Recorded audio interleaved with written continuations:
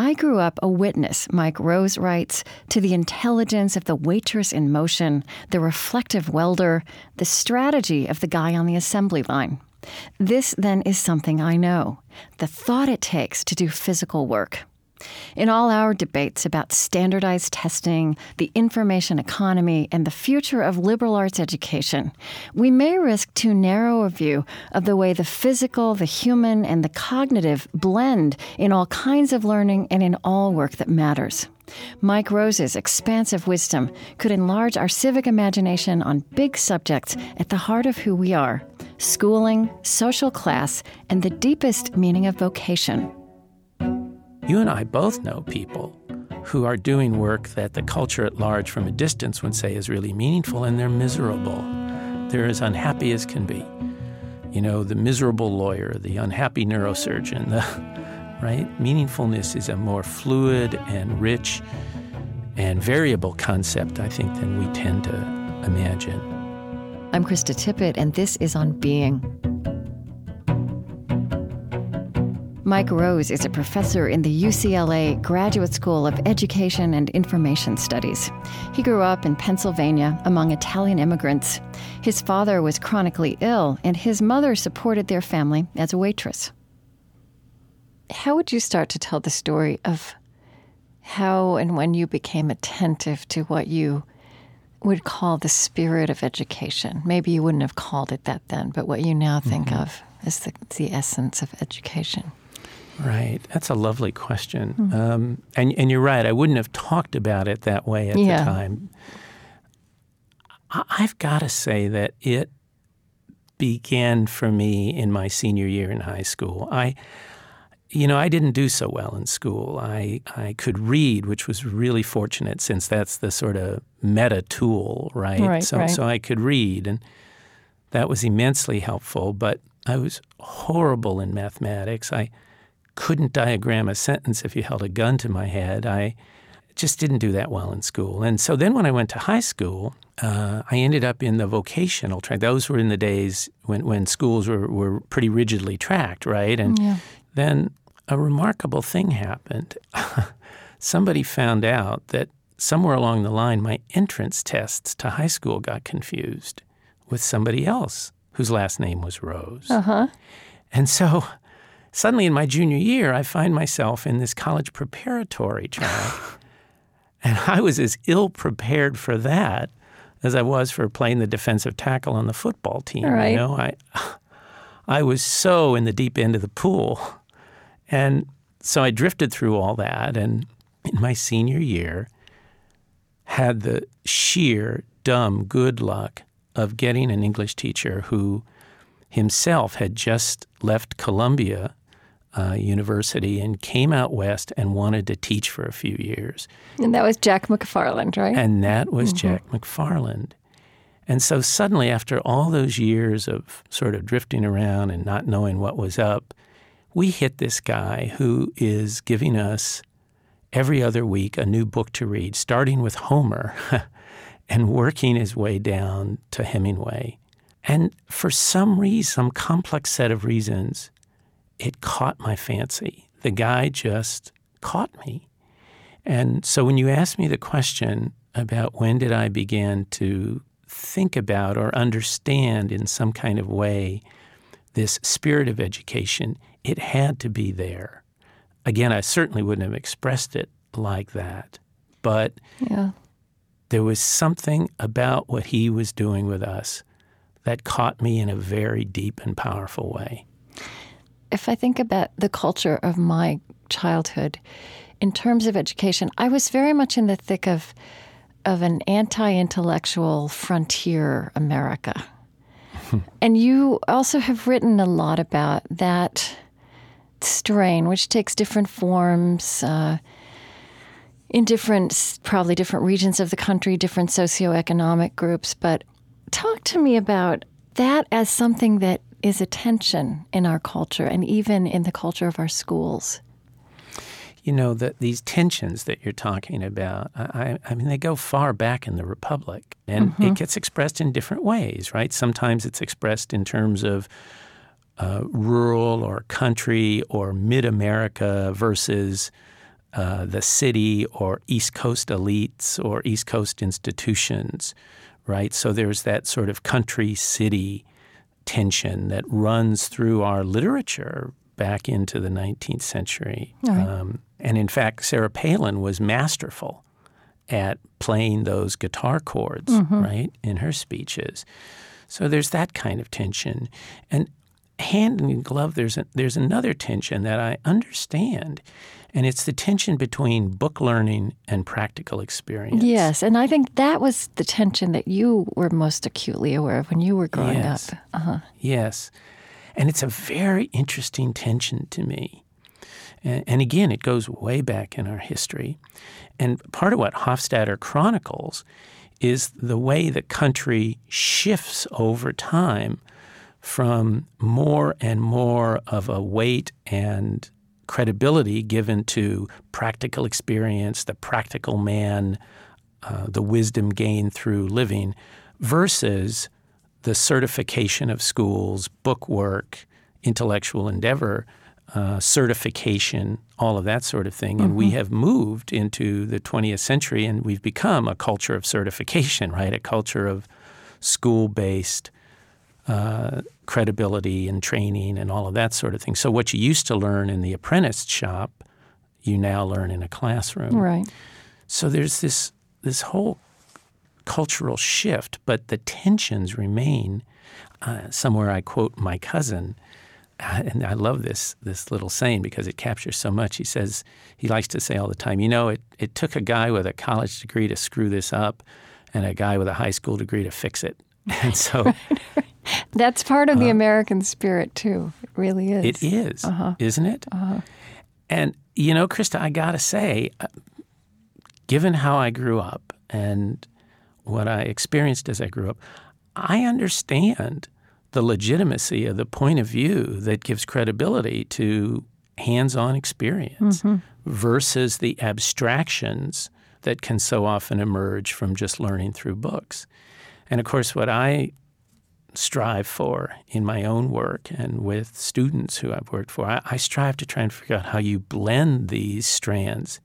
Because, again, I'm very uncomfortable with binaries, with simple dichotomies, with it's either this or it's that. Right, there's above-the-neck learning and below-the-neck learning we talk about, and then we strip the intellectual out of physical work and we strip the physical out of intellectual activity. Yeah. Right.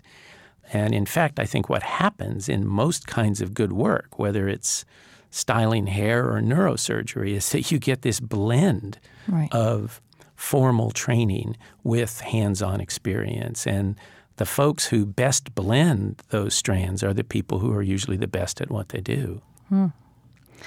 One of your books is The Mind at Work.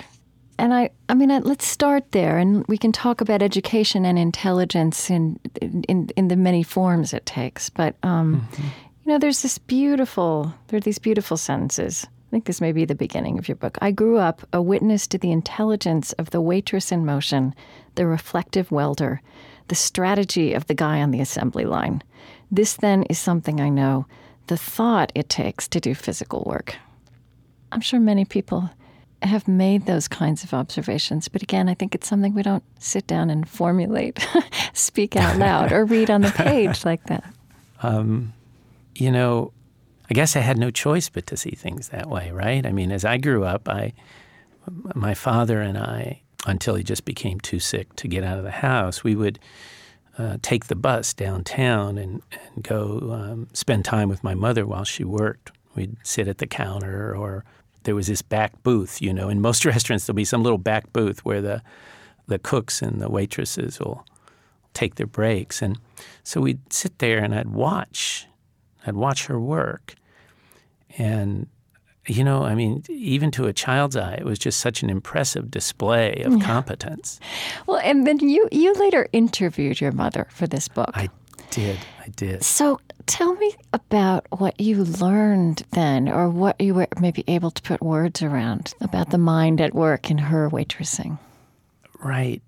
All of this training that I had gotten in the university and graduate school, all this training in cognitive psychology and thinking about how people think and all of that, it was this wonderful opportunity to take all that and bring it right back home, right? Bring it right back to the kinds of work that all my forebears did, working in restaurants or machinists and welders in the railroad yards or working in the automobile factories when the automobile industry was booming.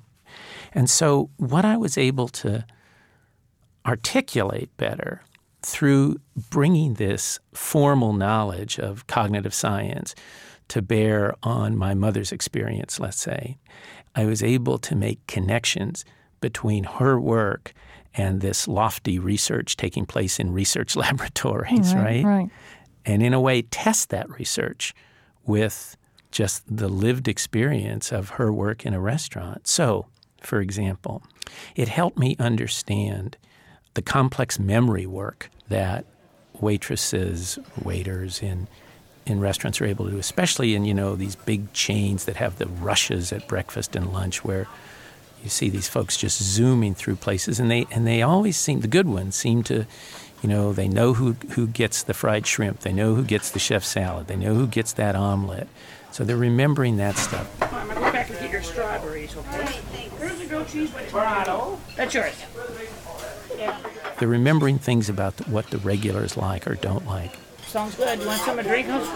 So all the memory work, and then all of the play of attention and vigilance, the constant kind of scanning of the workspace. Ketchup right now looks like you need. There's a soup spoon.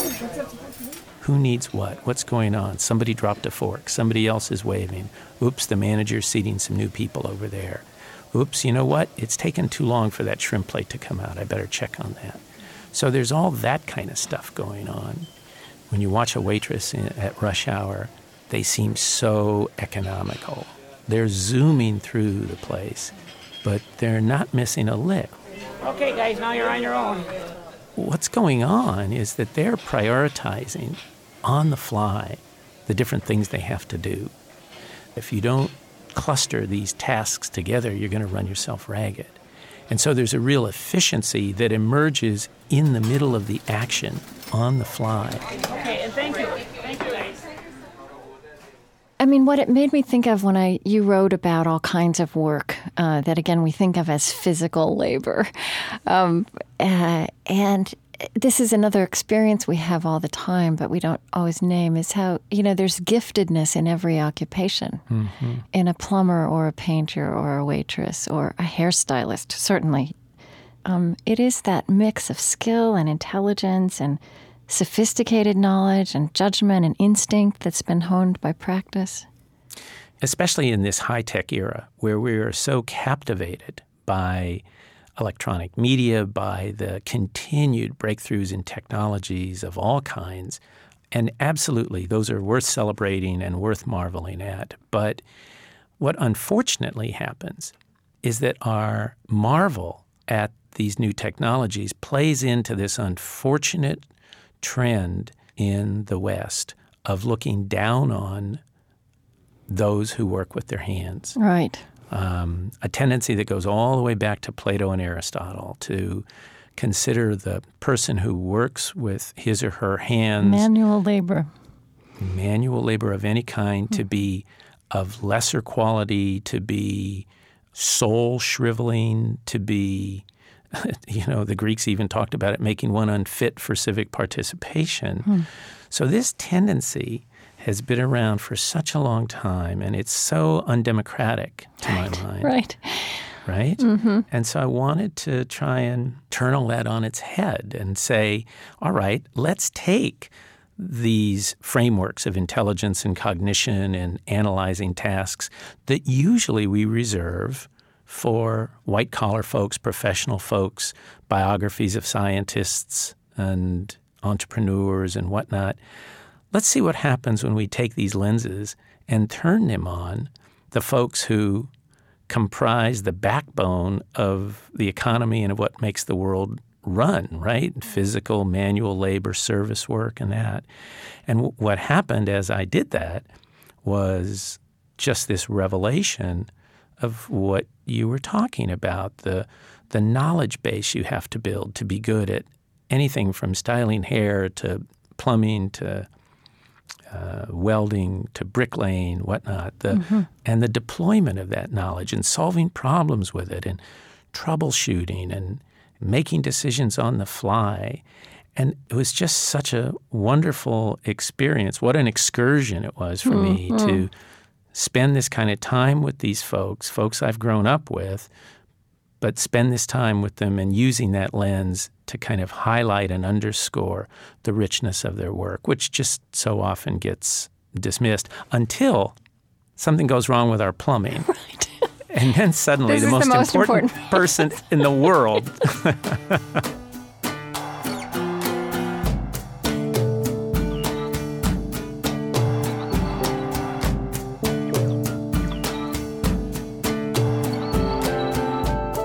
I'm Krista Tippett, and this is On Being, today with educator Mike Rose.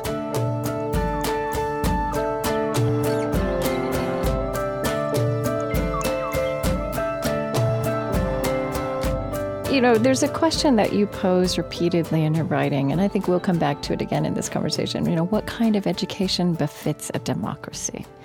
Which is very resonant with what you just said about how you've thought about intelligence and different kinds of work. And when you write about vocational education, I mean, I do think that the notion of vocational education has had a bit of a boon in recent years. I mean, there's more attention. Yes. Also, Yes. as we've become globalized, I've been aware that, you know, the United States compares itself to cultures like Japan or Germany, which have very robust vocational education sectors. But something that you've pointed out, and I don't know. I mean, I lived in Germany for a while. I'm not sure if this is true in those other cultures, but I think it's true here that even as we try to take this notion of vocational education more seriously, we strip out a sense of the cognitive and civic aspect, precisely what you're describing. And you said the way we talk about these students who are not going to go to university but are going to be vocationally trained is inflected with a sense of their limitation.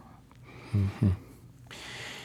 You know, if you want to look at a 100-year institutional case study of what can go wrong when a culture holds to these kinds of diminished notions of the intelligence involved in everyday work, you look at vocational education.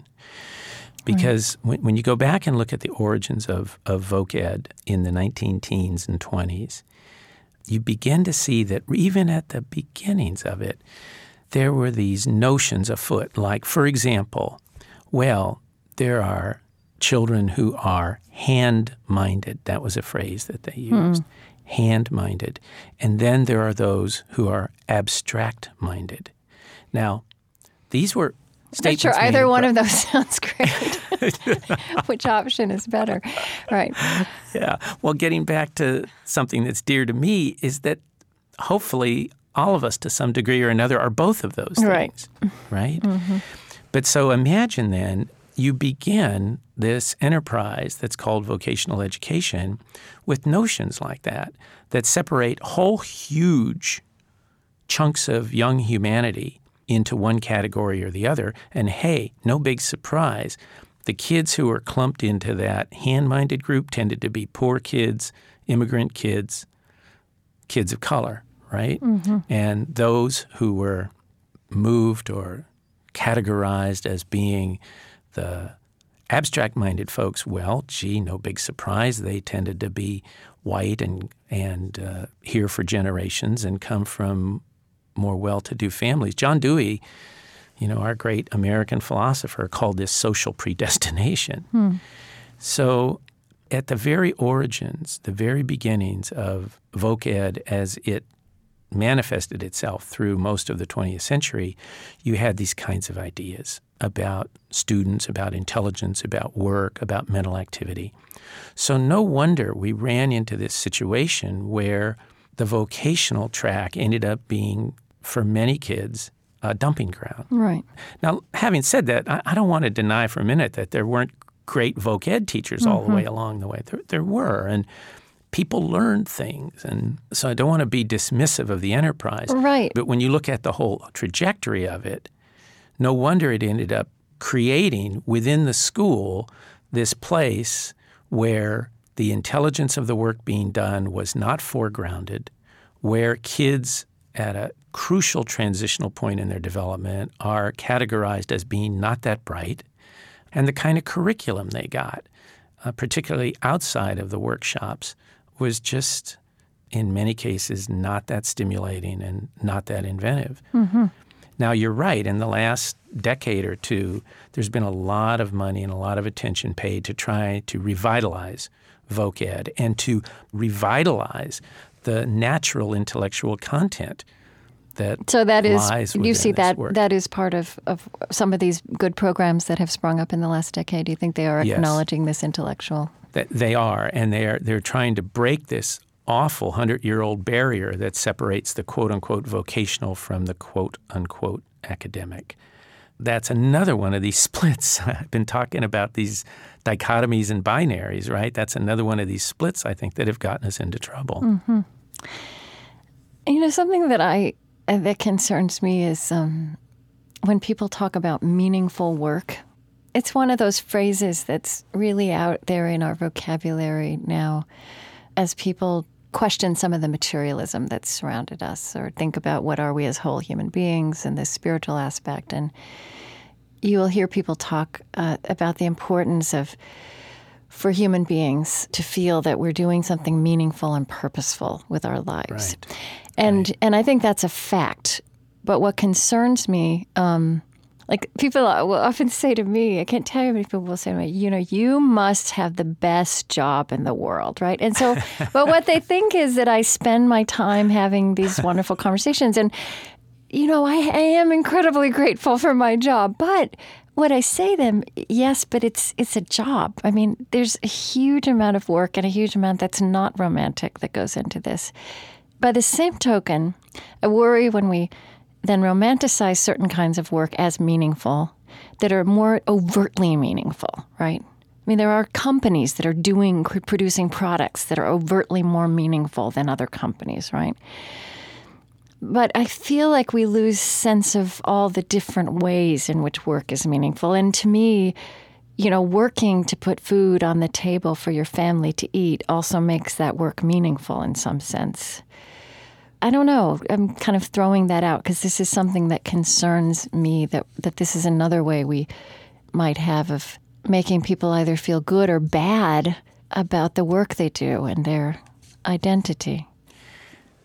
You know, I'm so glad you're bringing this up, because what you're putting your finger on is that the use of this notion of meaningful work, which is a lovely notion. And as you say, I mean, what's the bottom line thing that drives our lives is to have some kind of meaningful life, to not just be a blip and that's it, you know? So that's all well and good. But what I like about what you're doing here is you're putting your finger on the fact that the way people talk about meaningful work can inadvertently have a very elitist tinge to it. So let's then bust this notion of meaningfulness open, right? Mm-hmm. Let's think about this. As you say, being able to, regardless of the kind of work, to be able to support a family or put food on the table, that's meaningful. Yeah. For my mother, doing this kind of work, which was very hard work, and it took its toll on her physically. But it was a way for her, and she talked about this a lot, to be out in the world. She saw that job as a kind of social sphere, a social field. She talked all the time about being among the public and what that meant to her. So for her then, in the midst of this difficult work and difficult circumstances, there was great meaning in the kind of social dimension of it, right? Yeah. Conversely, you and I both know people who are doing work that the culture at large from a distance would say is really meaningful and really they're ennobling. Miserable. Yeah, exactly, yeah. You know? They're as unhappy as can be. You know, the miserable lawyer, the unhappy neurosurgeon, right? There's those two. So meaningfulness is a more fluid and rich and variable concept, I think, than we tend to imagine. Right. It's not in a job title. It's not either positively or negatively. No.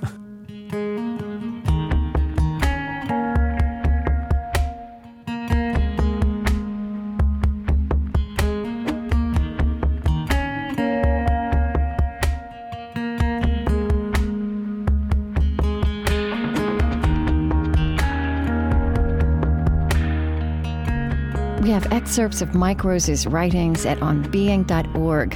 While you're there, you can also listen to this show again, share it with others, and subscribe to our podcast. Again, that's onbeing.org. I'm Krista Tippett. On Being continues in a moment.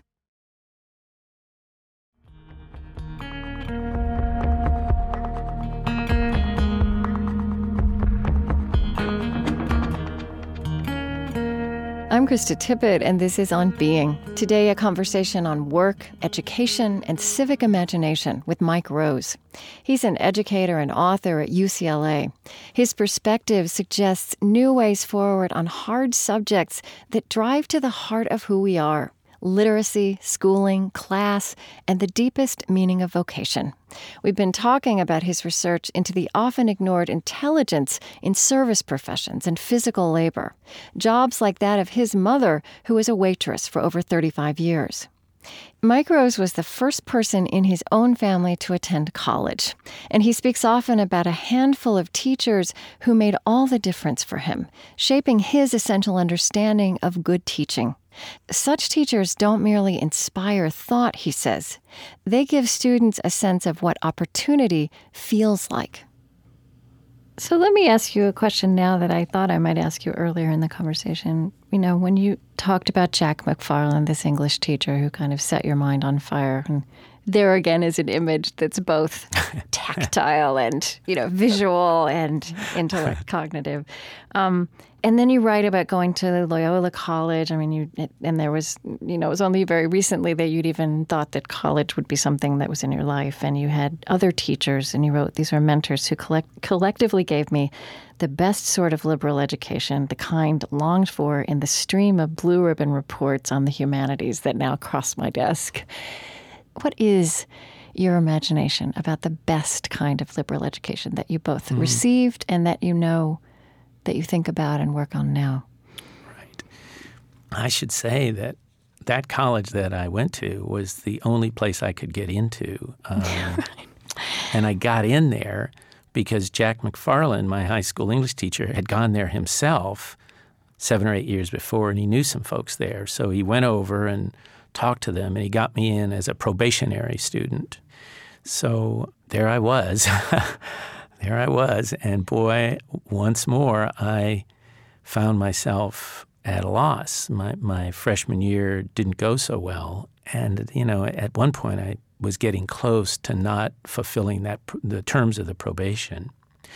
Let me just say, by the way, an aside here, we're telling a lot of stories, and I'm telling you a lot of personal stories, but I hope what comes through is that these things that I experience or other folks I talk about are commonplace. Yeah. I mean, something that I see happening throughout my career and working in different kinds of preparatory programs is the phenomenon of the young person who does well in high school or does well in part of high school anyway, is the kind of pride of their neighborhood, and then they come to college and run right up against a brick wall because it's a whole other ballgame, right? Mm-hmm. And it's larger and it's anonymous, and there may not be a system of support there.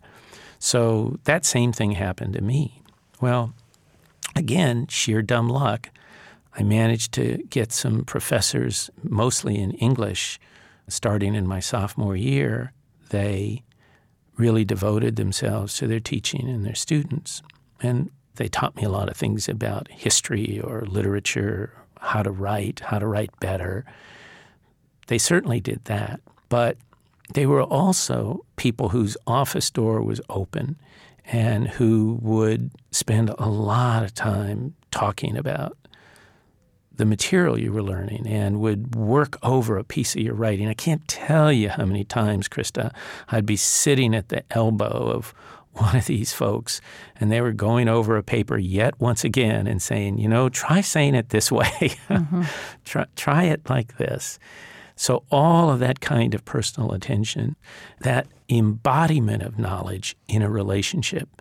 And it seems to me that finally is what good teaching is all about. And that's all the way from good teaching in kindergarten through graduate school, through medical school, through apprenticeships, through the carpenter's workshop, you name it, that somehow or another skill and knowledge is integrated into some kind of a human connection, in that it was a humane humanities education. It was certainly was rich cognitively, but it was that interplay of the cognitive and the social, the personal and the cognitive. And something you also have concluded with your work with remedial education, and that you describe in your own experience at Loyola, was how what worked wasn't dumbing it down for you and then making it really simple. It was also about high expectations, but then supporting that, right? I mean, so expecting you to write papers, but then helping you get it right. But I wonder also if that relationship piece isn't what makes that possible. Absolutely. But you bring up another point, and I really want to touch on it. We've been talking about these assumptions in the culture about intelligence and ability. And one way we've been talking about it is that there are these unfortunate strands in the culture that connect physical work with low intelligence. Mm-hmm. Well, there's another strand. And that unfortunate strand has woven its way through remedial or developmental or basic skills education. The assumption is if someone can't do something, then it indicates some deficiency, some deficit. And our tendency has been then to take whatever task it is, whether it's mathematics or writing or reading, and break it down into the tiniest little morsels. Right. But it seems to me that this approach we've taken has just not been that productive. So what do you do? Well, what you do is you create conditions where right from the jump you're giving people intellectually engaging material. And even if their skills are so poor that they can't read it, you read it for them. Mm-hmm. You get the conversation going around this question in political science or in sociology or in a piece of literature. You bring in concepts. Maybe you have to scale things down a bit. Maybe you even take a piece of reading and you edit it down. Maybe you rewrite it even so that it's a bit simpler to use. But the point is that you throw people into the activity, and then along the way, you address the bits and pieces. Okay, all right. Right? You don't let those go by the wayside, but you integrate them into a meaningful engagement that makes them feel like, you know what, I'm in the middle of something here that I haven't been in before. You know, something that reading your work, reading your stories about yourself and all the many people you've worked with, what it reminded me of, what it kind of immersed me in were my own memories of those moments when my mind came to life, right? I think you use the word yearning in your writing. It is it's an ache as much as it's a thrill. Mm-hmm. You actually, I meant to bring this with me and I didn't, but you have a paragraph from a book. I did write the title, The Metaphysical Foundations of Modern Science, which was assigned to you in those early days, right, when you didn't know what you could achieve. And it was this paragraph that you had to go over and over and over again and underline, where it made your brain hurt and it felt so good, right, because somehow it opened possibility. And I don't know, what this also makes me think is how precious these educational experiences are, because when we get into, you know, what my father would call real life, capital R, capital L, those are special moments. And maybe you can have them when you're 80, not just when you're 18. But, I mean, you get to be present to that a lot. That's a great thing about your work, I think. I think it's really those are powerful moments, and they can be defining moments. Mm-hmm. You know, when you talk to people about their memories of school, memories of teachers, certainly you'll get some bad memories and awful teachers and that sort of thing. That's to be expected. But when people talk about either falling in love with a discipline, falling in love with a subject matter, or a teacher who made a difference, it's interesting how often they'll remember a moment. Mm-hmm. You know, they'll remember something that they read or something that somebody said or something someone did for them. Those moments are powerful. And I think they live on in memory for a reason, because they help shape who we are and where we go. There's those moments, as you put it, of possibility. And you're right. I mean, I've been really fortunate to be close by as those moments erupt. And I guess the point I want to make about those moments and quote-unquote remedial or basic skills education or students who haven't done so well in school is, again, this is another unfortunate binary that we fall into. I think a lot of folks would just assume automatically that those moments happen all the time with kids who have good educations and, go to good schools and have good teachers.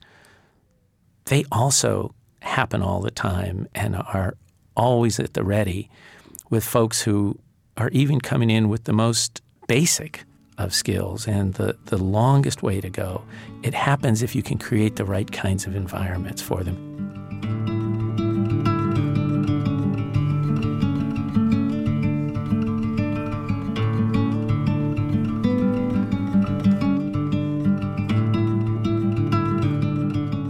I'm Krista Tippett, and this is On Being. Today, a conversation on work, learning, and civic imagination with educator Mike Rose.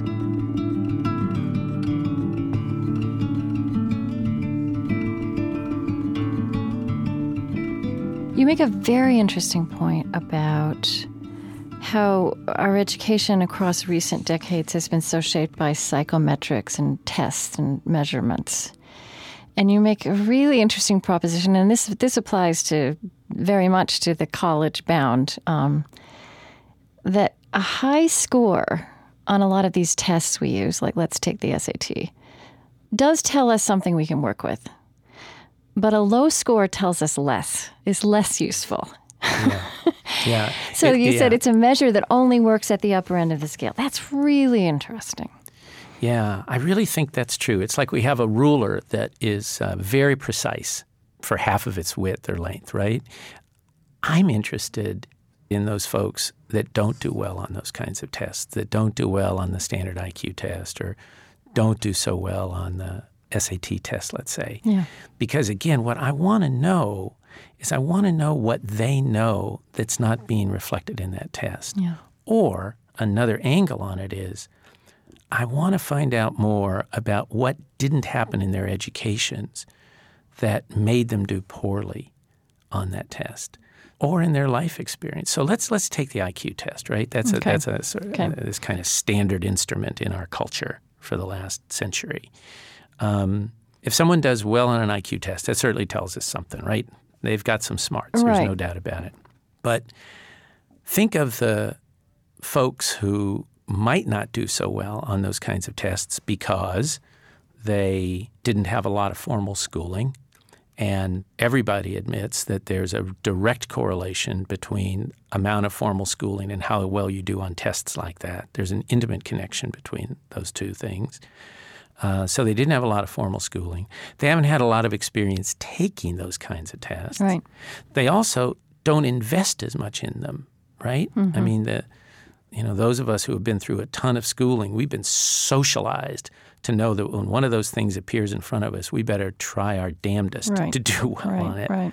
So there's all kinds of reasons through which we can explain somebody not doing so well on a test like that, reasons other than some intellectual deficiency. So then I say I'm interested in, what happens when we go out into the world with this person and we watch them work, let's say, or we watch them raise kids, or we watch them figure out how to make their way through the day or some complicated social relationships.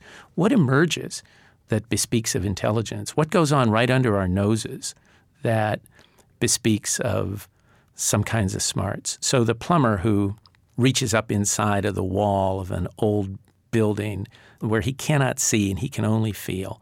And through feeling around the structures in there, feeling the rust, feeling moisture if there's any, feeling the way the thing is structured, he's visualizing what's back there that he can't see, and then bringing a knowledge base to bear on trying to figure out what the problem may be.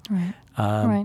Think of what a complex set of mental operations are involved in that. Or the hairstylist who is presented with someone who comes in and they have a botched dye job, let's say, or and the stylist, and this woman said this to me when I was watching her work. She said, the first thing I asked myself is, what was that previous stylist trying to accomplish? So what an interesting question to ask. Right. And what an interesting problem-solving road that takes her down. Now, those kinds of things are not going to be picked up on an IQ instrument. They're not structured to get to that stuff. But those are certainly manifestations of intelligence. Right. We hear a lot about, and you've written a lot about, how we've reduced this reductionist approach that we were just getting at a bit to, testing, standardized testing. But I'd like to ask you, what do you see when you look at the big picture of what's happening with education? Well, unfortunately, I see that we are locked into a way of thinking about school reform that suffers from so much of what else we've been talking about in this conversation. And that's a kind of a reductive approach to schooling, to learning, to teaching. But doesn't everybody know that it's reductive at this point? I mean, this is what I can't figure out. Yeah. It's a runaway train, I think. We're so locked into a way of solving the educational problem, quote unquote. No Child Left Behind, which everybody wants to distance themselves from now, but it did pick up on something in the culture, and that is a belief that there are these kinds of technocratic ways that we can measure with precision what people are learning, how well teachers are teaching, and that we can make consequential judgments based on these measures. And the technocratic ways are, of course, these high-stakes standardized tests. Right. Now, unfortunately, a lot of that same kind of thinking, the particulars are being tweaked, but that same orientation is carrying over into this new administration. Again, I think I'm not saying these are bad people, right? Mm-hmm. But I'm just saying it is a way of thinking that makes sense in a technocratic managerial society, which is what we live in. But I think the unfortunate thing is that if you really know about schools and you really know about teaching, you get in close to classrooms, you watch this very intimate and difficult and complex thing called teaching and learning, you see what a far remove a standardized test score is from the cognitive and emotional and social give and take of the classroom. I contrast that with a journey that I took around the country a while back, spending 4 years when I could get the time, visiting good public school classrooms, many of them in poor or modest income districts, many of them rural, some urban, spread all across the United States. And the kinds of things that I saw there and the kinds of qualities of good teaching and the kind of learning that goes on, I think can in part, some little piece of it, some aspect of it will certainly be picked up by the kinds of testing regime that we put in place, but certainly not all, and certainly not the kinds of things we've been talking about. My hope would be that we get to the point where we begin to look for much richer ways of thinking about teaching and learning, and richer ways to try and assess what's going on in schools and classrooms. Because here's the good thing about No Child Left Behind, and the good thing about the current impulse is that it is admitting and putting a bright light on the fact that there are a lot of kids who don't do well in our schools. And those kids tend to be poor kids, immigrant kids, children of color, and that we absolutely have to do something. This is a moral, ethical question of equity. We have to do something to do better with those children. You ask a rhetorical question in your writing sometimes. When was the last time you heard a really moving speech about education? And I think about this in other contexts as well. The word education itself has become laden with... the word education doesn't inspire. It should. Mm-hmm. But you almost interchangeably use phrases like human possibility. Reading you made me wonder if we just also need to think about the language we use. And another question you ask is, what kind of education befits a democracy? So, what is the answer you would give at this point? Well, the language we use is hugely important, and it gets to what we're talking about here. That if the language we use is a strictly instrumental, functionalist language that says we go to school, we send our kids to school because we want to compete in a 21st century economy, and therefore we're going to hit these subjects hard and we're not going to hit these other subjects like music or art or literature or even social studies. If that's the language we're using and that's the way we think about the purpose of schooling, it's going to dramatically narrow what happens in schools. It's going to change the way we think of what it means to be educated. Right. And that has implications for, I think, who we are as a society. Right. So what kind of a language should we use in a democratic society? Certainly a language that includes the economic motive. Absolutely, of course. But that braids that motive in with all the other reasons that actually historically in our country we've talked about as well. The civic motive. We send kids to school to become civic beings. We send kids to school to learn how to solve problems with each other. Children go to school because their parents want to help them develop into better people. They want them to find passions. They want them to learn how to learn. And what about in a democracy learning how to speak up when you think something is not right, or learning to take a risk? In this kind of test-based world that students grow up in, you're penalized if you take a risk. Right. But yet, just about any intellectual breakthrough of any kind that you'll study has seen that it's been a path of breakthrough and failure, right, of risk, of going beyond. So where in all of this are children encouraged to take intellectual risks? What kinds of classrooms are created that allow that? Do you see what I mean when I say the language we use either is essential? It either closes down or opens up the richness with which we think about schooling in a democracy. Because in fact, what you see when you travel through all these communities and you talk to parents and you watch these teachers who work so hard and you spend time with these kids is you get a sense of this immense, rich thing that a classroom can be, a place of both learning subject matter, but of learning how to exist in a public space and how to have this feeling, this sense that you matter and that your mind matters and that this is a place that's safe and respectful and where I can take chances and I can learn something. And that can have an effect on who I'm going to be.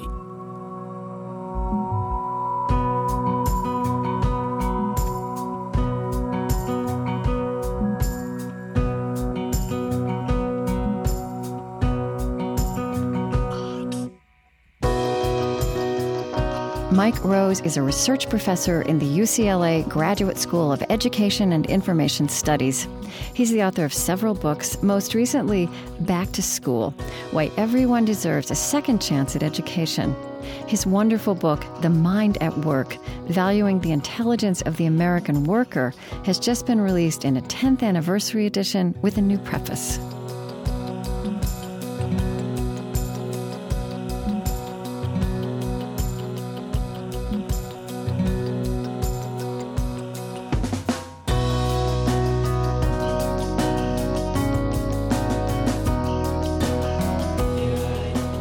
At onbeing.org, you can sign up for a weekly email from us, a letter from Loring Park.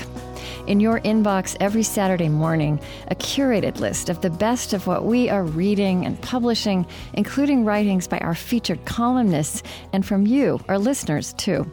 This week, read a Benedictine Oblate's essay titled The Monk Manifesto: 7 Principles for Living with Deep Intention.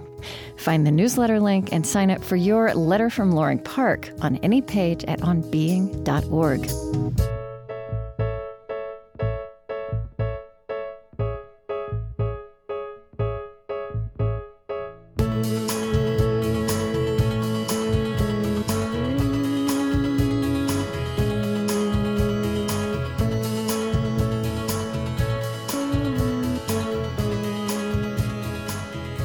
On Being is Trent Gilliss, Chris Heagle, Lily Percy, Mariah Helgeson, Nikki Oster, Michelle Keeley, Maya Terrell, Annie Parsons, Tony Birleffi, Marie Sambole, and Hannah Rehak. Our major funding partners are the Ford Foundation, working with visionaries on the front lines of social change worldwide at fordfoundation.org. The Fetzer Institute, fostering awareness of the power of love and forgiveness to transform our world. Find them at fetzer.org. Calliopeia Foundation, contributing to organizations that weave reverence, reciprocity, and resilience into the fabric of modern life. The Henry Luce Foundation, in support of a new initiative, Public Theology Reimagined. And the Osprey Foundation, a catalyst for empowered, healthy, and fulfilled lives. Our corporate sponsor is Mutual of America. Since 1945, Americans have turned to Mutual of America to help plan for their retirement and meet their long-term financial objectives. Mutual of America is committed to providing quality products and services to help you build and preserve assets for a financially secure future. On Being is distributed by American Public Media and is a Krista Tippett Public production.